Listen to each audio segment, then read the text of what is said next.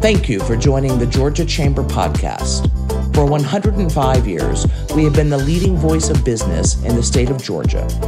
Through these podcasts, we want to help you better understand the issues facing our state and how your business can grow and prosper. Thanks for joining us. To learn more, go to www.gachamber.com. Hi, this is Chris Clark, President and CEO of the Georgia Chamber of Commerce. Thank you for joining us today for our COVID-19 Resource and Recovery virtual conference with Attorney General Chris Carr. Before we jump into that discussion, I want to draw your attention to the gachamber.com/COVID-19 website, where you can get the latest information about Governor Kemp's new executive order that allows the reopening of some businesses that were previously closed. You can get his executive order as well as details about small businesses and the 20 minimum business operation guidelines that are so very important for the business community. It is our responsibility as free market in Georgia to make sure that our customers, our clients, our employees feel safe and have a healthy environment. That's our responsibility, and we accept that responsibility, and we're going to do our part. Before we jump on to the rest of our call, I want to thank our friends at Georgia Public Broadcast and the Georgia Hispanic Chamber of Commerce for our incredible partnership. And now I'm happy to introduce our good friend, Attorney General Chris Carr, on the business aspects of what's happening over the last few weeks with the pandemic and the economic turmoil that's created. But underlying every executive order, every action of the government are those legal platforms that are so very important.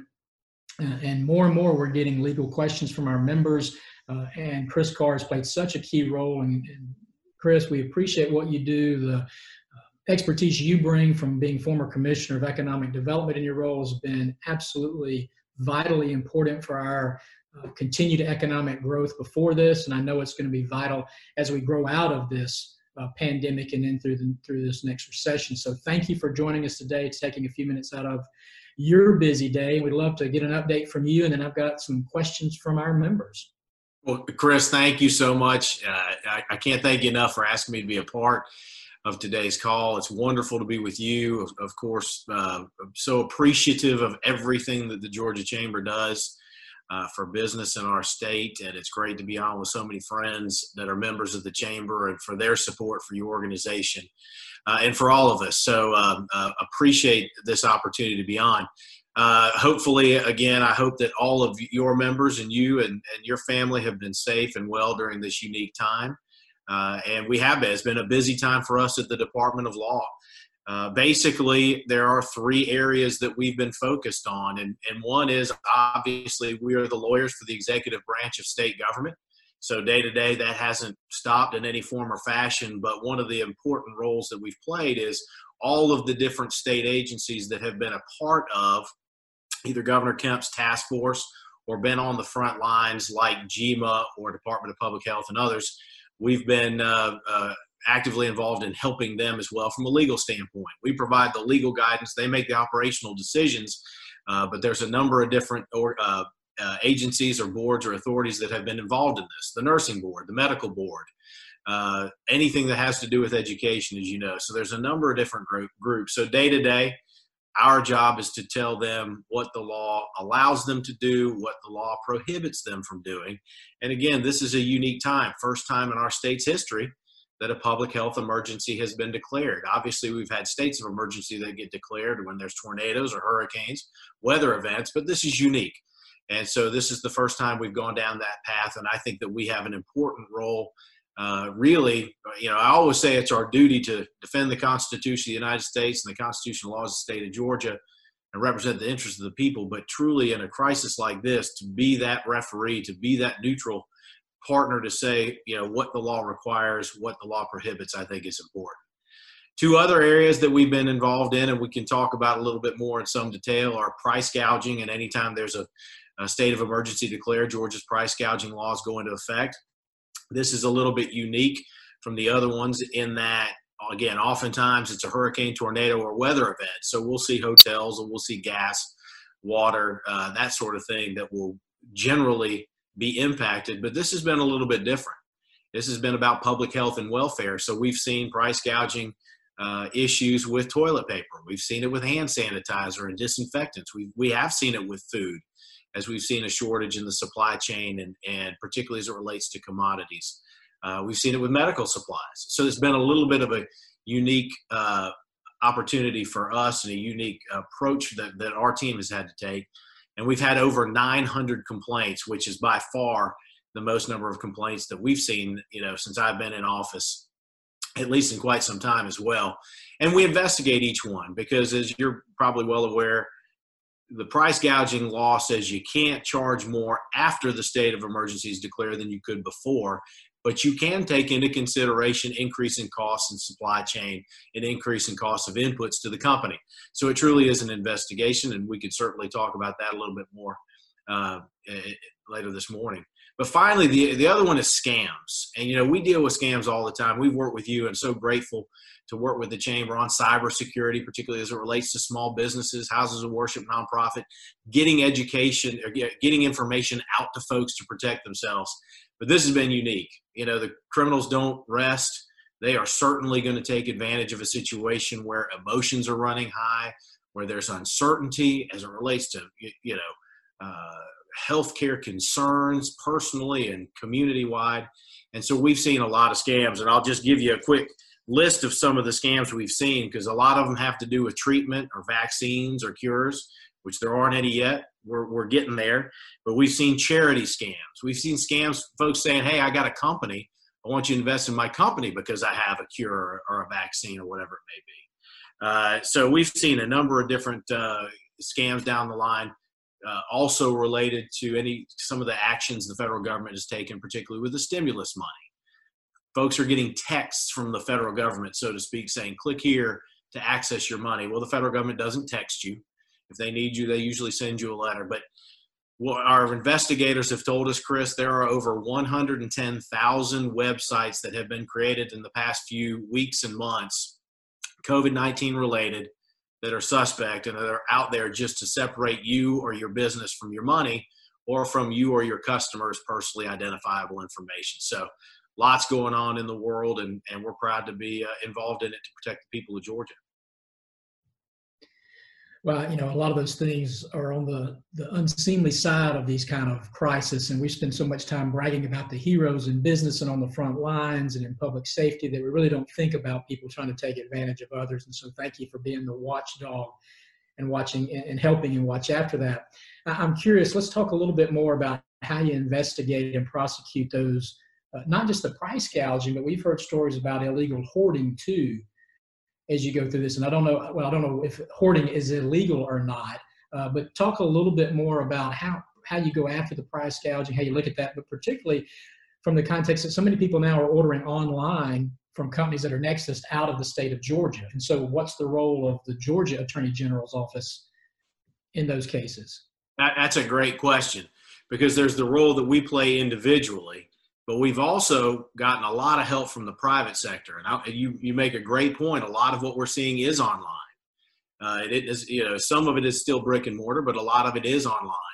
And we've had a tremendous amount of help from Amazon and eBay and Facebook, but also from, the Better Business Bureau, the Georgia Association of Convenience Stores, and others that have really helped us, understanding that now's not the time to be taking advantage of each other. Now's the time that we're supposed to be helping one another.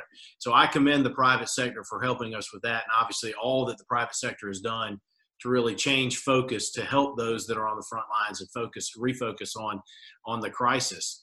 But one of the things also we've tried to do is we've tried to communicate and collaborate with other partners like the federal government. So the U.S. Attorney for the Middle District of Georgia is Charlie Peeler, a great guy. He formed the coronavirus fraud task force that comprises the U.S. Attorney's offices, our office, and the governor's office, so that we could better communicate and coordinate on this issue, because we're trying to be good not only for Georgia consumers, but also businesses that do it the right way. And Chris, that's one of the most important things. We oftentimes get complaints not from individuals, but from businesses that are trying to follow the rules. And it isn't fair to those companies that are doing it the right way if somebody, fly by night comes in and undercuts them. And again, most of the time, if I see complaints, it's not from folks that are members of your chamber. It's other folks that are somewhere else outside the state or fly by night or whatever it may be, but that's important. But to your question, hoarding, the president did issue an executive order prohibiting hoarding as it related to medical supplies. So the U.S. attorneys are taking the lead on that issue. But what we did is, in forming this task force, folks can reach out to us or any of the members of the group. We'll get the information to the right place. For price gouging is a state issue only. So if the U.S. attorneys get it, they would contact us. But scams are unique. Scams are oftentimes, it's oftentimes a state actor. It's somebody that's overseas. It's somebody that's out of state. You really do need the federal government to take part of it because there may be a national security piece as well as a law enforcement piece. But if a crime has been committed in the state of Georgia, we want to be able to tackle that. But as I mentioned, we investigate each and every one of the complaints. We either send a letter, we make a phone call, but we look into it. We want to let the company know that a complaint has been made, but it will take time for us to go through it. In a typical natural disaster type crisis, we may get 50 to 100 complaints, and it takes a while for us to get through that. As I mentioned before, we've had over 900. We have started seeing price gouging complaints slow down, and that's a good thing on a variety of reasons, but it will take time for us to get through it. But we want to get it right. It's not supposed to be a game of gotcha. It's based on the rule of law and what the laws are in the state, and we take that very seriously. But Chris, if someone is suspecting price gouging or hoarding, what's the website or email? How do they reach out to your office to ask for help? Absolutely. Consumer.ga.gov is the website. Phone number 651-8600. The coffee hadn't quite all kicked in, Chris. Fair enough. Let's shift gears a little bit. One of the other issues I've had from quite a few of our members is really HIPAA guidelines and patient privacy in this day of coronavirus, when you want to get the right information out so people can make the right decisions. How does the state balance that patient privacy with HIPAA, with the public and the press's need to know information about the outbreak? It's exactly what you just said. It's a balance. We have to follow both HIPAA laws, which are federal laws, as well as make sure that folks are following the open meetings, open records laws, whatever it may be. And we recognize that we're, as we've said before, Chris, there hasn't been a playbook for this. I mean, some folks can say the Spanish flu of 1918, but that was kind of a long time ago and things have changed. But what we are all trying to do is we're trying to make the right decisions, make the best decisions. And I go back to the point that I made earlier. I think that that's the important part of our job, is to be able, folks can come to us and say, all right, what does the law allow? What does it prohibit? But as you're talking about these particular issues, healthcare related, you have to follow both. You have to be mindful of what HIPAA requirements are, and you have to understand what the requirements of the state of Georgia are as it relates to open meetings, open records. So we've tried to work closely with cities and counties as they've had questions on open meetings, open records. We represent the state agencies, so we provide guidance, legal guidance to them as well. But it is a balance, and it oftentimes is fact-based, so you take it on a case-by-case basis. Let's keep that same theme going here and talk about from an employer standpoint. So what do you recommend, or what do you suggest to an employer who has a staff, someone has COVID-19, they're going to have to isolate from them? What's their, what advice do you have for them? That's a great question. That, but protect. First and foremost, I would say that we got to follow the CDC guidelines, and that's what we've encouraged folks to do in the state through, from the very, very beginning. This is kind of a unique situation that where you have an employee that does either suspects they are or ends up contracting COVID-19. You have to balance a couple things. One is the guidelines will tell you need to immediately have that employee go home. But then you also have to notify those that may have had contact, but also keeping in mind HIPAA as well as ADA. So you got to balance that out as well. So, but the most important thing I would encourage companies to do, go to the CDC's website. It's got guidance for all of these issues. I've given you kind of the overview of the big picture to consider, but balancing out, making sure you're taking care of the health and well-being of you and your employees and you and your company, and also making sure that the law is followed and there are good guidance that the CDC provides. So along those same lines, Chris, we're talking a lot about businesses reopening, but we also have concerns about the employees, right? We want to care for our employees and our customers. What do you suggest to a company that would an employee face any type of discrimination, or should there be any concerns if they inform their employer, hey, I've got COVID-19, I can't come to work now? Are there protections in labor law for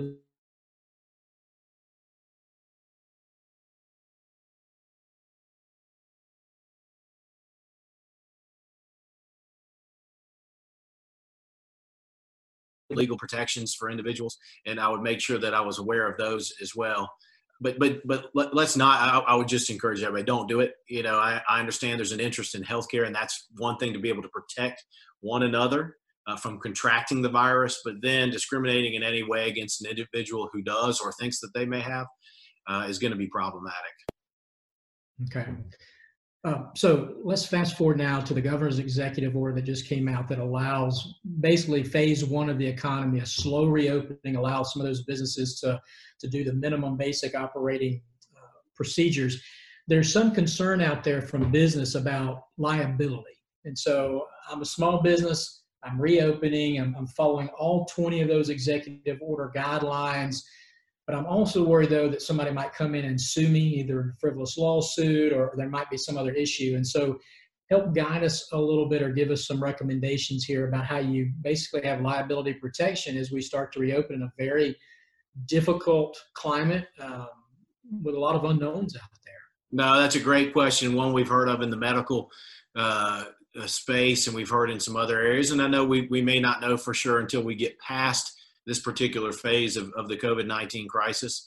None of the liability statutes have been suspended. There have been some shoring up. I know the governor had issued an executive order as it related to healthcare and that sort of thing. And so it obviously will be on a case-by-case basis. But I think if you follow my back of the napkin advice would be, if you are following what the guidance is, then that to me would be a defense arguably, in court for companies to do. And I think that's an important point, though, Chris.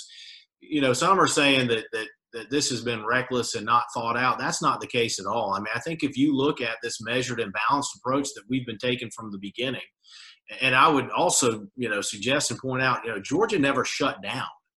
I mean, there were 13 different sub-industry groups where we said, all right, we're going to close those for a short period of time. But allowing basic minimum operation or minimum basic operation had allowed a lot of companies to continue to go forward in a smart way. Well, that's what this is. It's based on data, and it's based on good best practices. And when you look at those 20 points, and I'm sure that your members have, but if you have not, I encourage you, the next thing you do after this call, go track down that executive order. Those are 20 fairly stringent guidelines that people have to follow in order to stay open and remain open.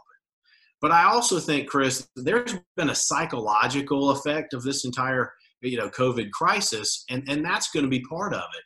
And the economy will come back as people feel more comfortable doing certain things. And these are the types of things that the governor has put into place that will allow people to have trust. And I think companies would be wise to do this and take whatever makes sense for your company and your particular area. It seems to me that again, the private sector can respond and does respond. I'm a big market guy, and I think that companies will be rewarded that make sure that their employees are protected and their customers are protected as well. But there's been this balance that we've had that has been right. One, let's make sure we take care of the people of this state. It is tragic for anybody to contract COVID. It's tragic if anybody passes away.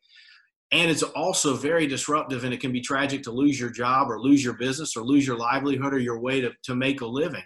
There's been this balance, and it should be based on data. It should be evidence-based and best practices, and that's what we're doing in Georgia, and we're doing it slowly and methodically. You made a great point. This is phase one. There's some great studies out there that talk about reopening and what data points you need to hit, and that's what we're doing. But I think it's important that we allow folks to be able to make a living in a safe way if it can be done. But if it can't be, if these guidelines can't be followed, then either the state can come in and close those groups, or the market may punish companies as well if they don't. So I think that's important for us to remember. And I think there's 2 points there worth going back to. One, I look at this like a dimmer switch, right? The governor's slowly turning back up that dimmer switch for Right. us. But if the data comes back and we have a resurgence, you turn the dimmer back down. And I think building with the minimum basic operation standards have allowed businesses to adjust and turn their own dimmer switch up and down. Two, if an employee doesn't feel comfortable going back to work, they need to talk to their employer and have that conversation. Third, if a customer doesn't feel comfortable, we're still under a shelter in place. No one's making you go to these businesses. That's right. No one's forcing you to go there.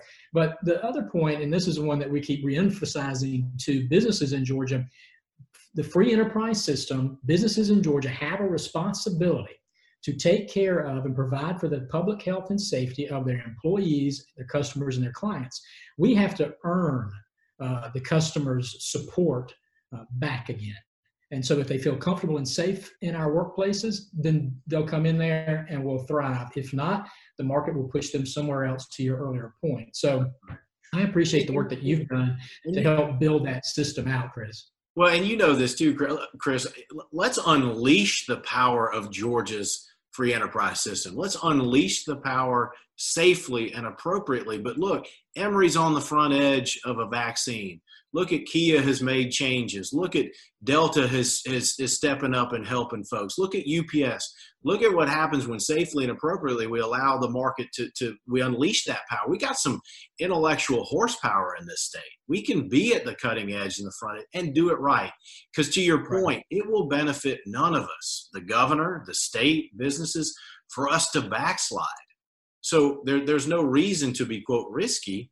It's methodical, and I would encourage folks to look at the data, look at the facts, and look at how this is being done. And fortunately, the modeling has shown where it initially said that we were going to hit our peak about April 23rd or May 1st. The modeling out of Washington is now showing it actually was April the 15th as it relates to beds and as it relates to deaths. And that's positive news, but we got to continue to monitor it, and that's what the state has said it will do. It will continue to monitor, and if things change, you can always do something else. But I think, I support what the governor has done, and I think we got to continue to move in this direction safely, smartly, and appropriately. Amen. I love what General Cardin said yesterday. He said, when you put public, private, and academia together in the state of Georgia, there's nothing we can't accomplish. And I think we've seen that, to your point, with Emory, Augusta University, and all of our other institutions out there. It's been a great partnership. And we saw that's why we recruit, and that's why companies stay here, right? It's that ecosystem. That's right. General, one last question for you. Either now or as you think about coming out of the crisis, what keeps you up at night? What are you telling your employees, your attorneys to start focusing on and looking into the future? Lessons learned. I mean, it doesn't keep me up, but that's the thing. What are the lessons that we've learned? What are the things that have now become opportunities, and technology is clearly one. I mean, you look at telemedicine, you look at education, you look at, Uber Eats and Grubhub and Instacart, ways that our lives could be improved and taken care of because of that. And then what are the challenges that we have? But I think how we do business, how we as employers operate. I mean, we've learned a lot about teleworking. There's some real strengths and some things that we can do. I don't want to lose that human interaction. I don't give that collaboration, that ability to brainstorm, do that sort of thing. But there's ways now with Zoom, like we're doing now, WebEx and others. So what are those lessons learned? What do we need to do individually as a department, as a state, kind of going forward? I mean, that's the big thing. And Chris, I know the world is different, but I don't know that we know how the world is different. And we may not know that for some period of time. So again, being data-based, evidence-based, research-based, understanding what that is, it'll be stronger. But I do think, it's the same for the same reasons that we always were good at attracting companies. Georgia, whether it's because of Hartsfield and the ports, the infrastructure, the workforce, we never had to put on the table as many incentives as other people did because of what we already have from an infrastructure standpoint. Well, I think that same infrastructure is going to benefit us coming out of it. And I want to commend the Department of Economic Development too. They've really been in the fight, and they have really helped companies focus, and they're continuing to work with companies. And I'm biased. I'm very proud of that. It's just an unbelievable group of people that work with you and chambers around the state. But they've done a phenomenal job, not just in the now, but in the tomorrow. And I think that that's really going to benefit us. Couldn't agree more. And I think that's a great way to leave it today. Attorney General, we appreciate you. We continue to pray for you, your family, and all your team over there and the incredible job that you're doing. Thank you on behalf of the business community of the state of Georgia.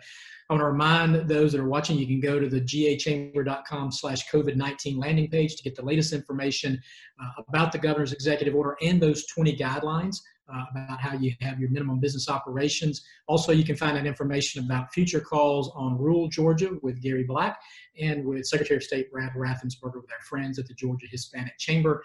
Thank you again, General, for being with us, and I'll ask us all to continue to pray for our state of Georgia.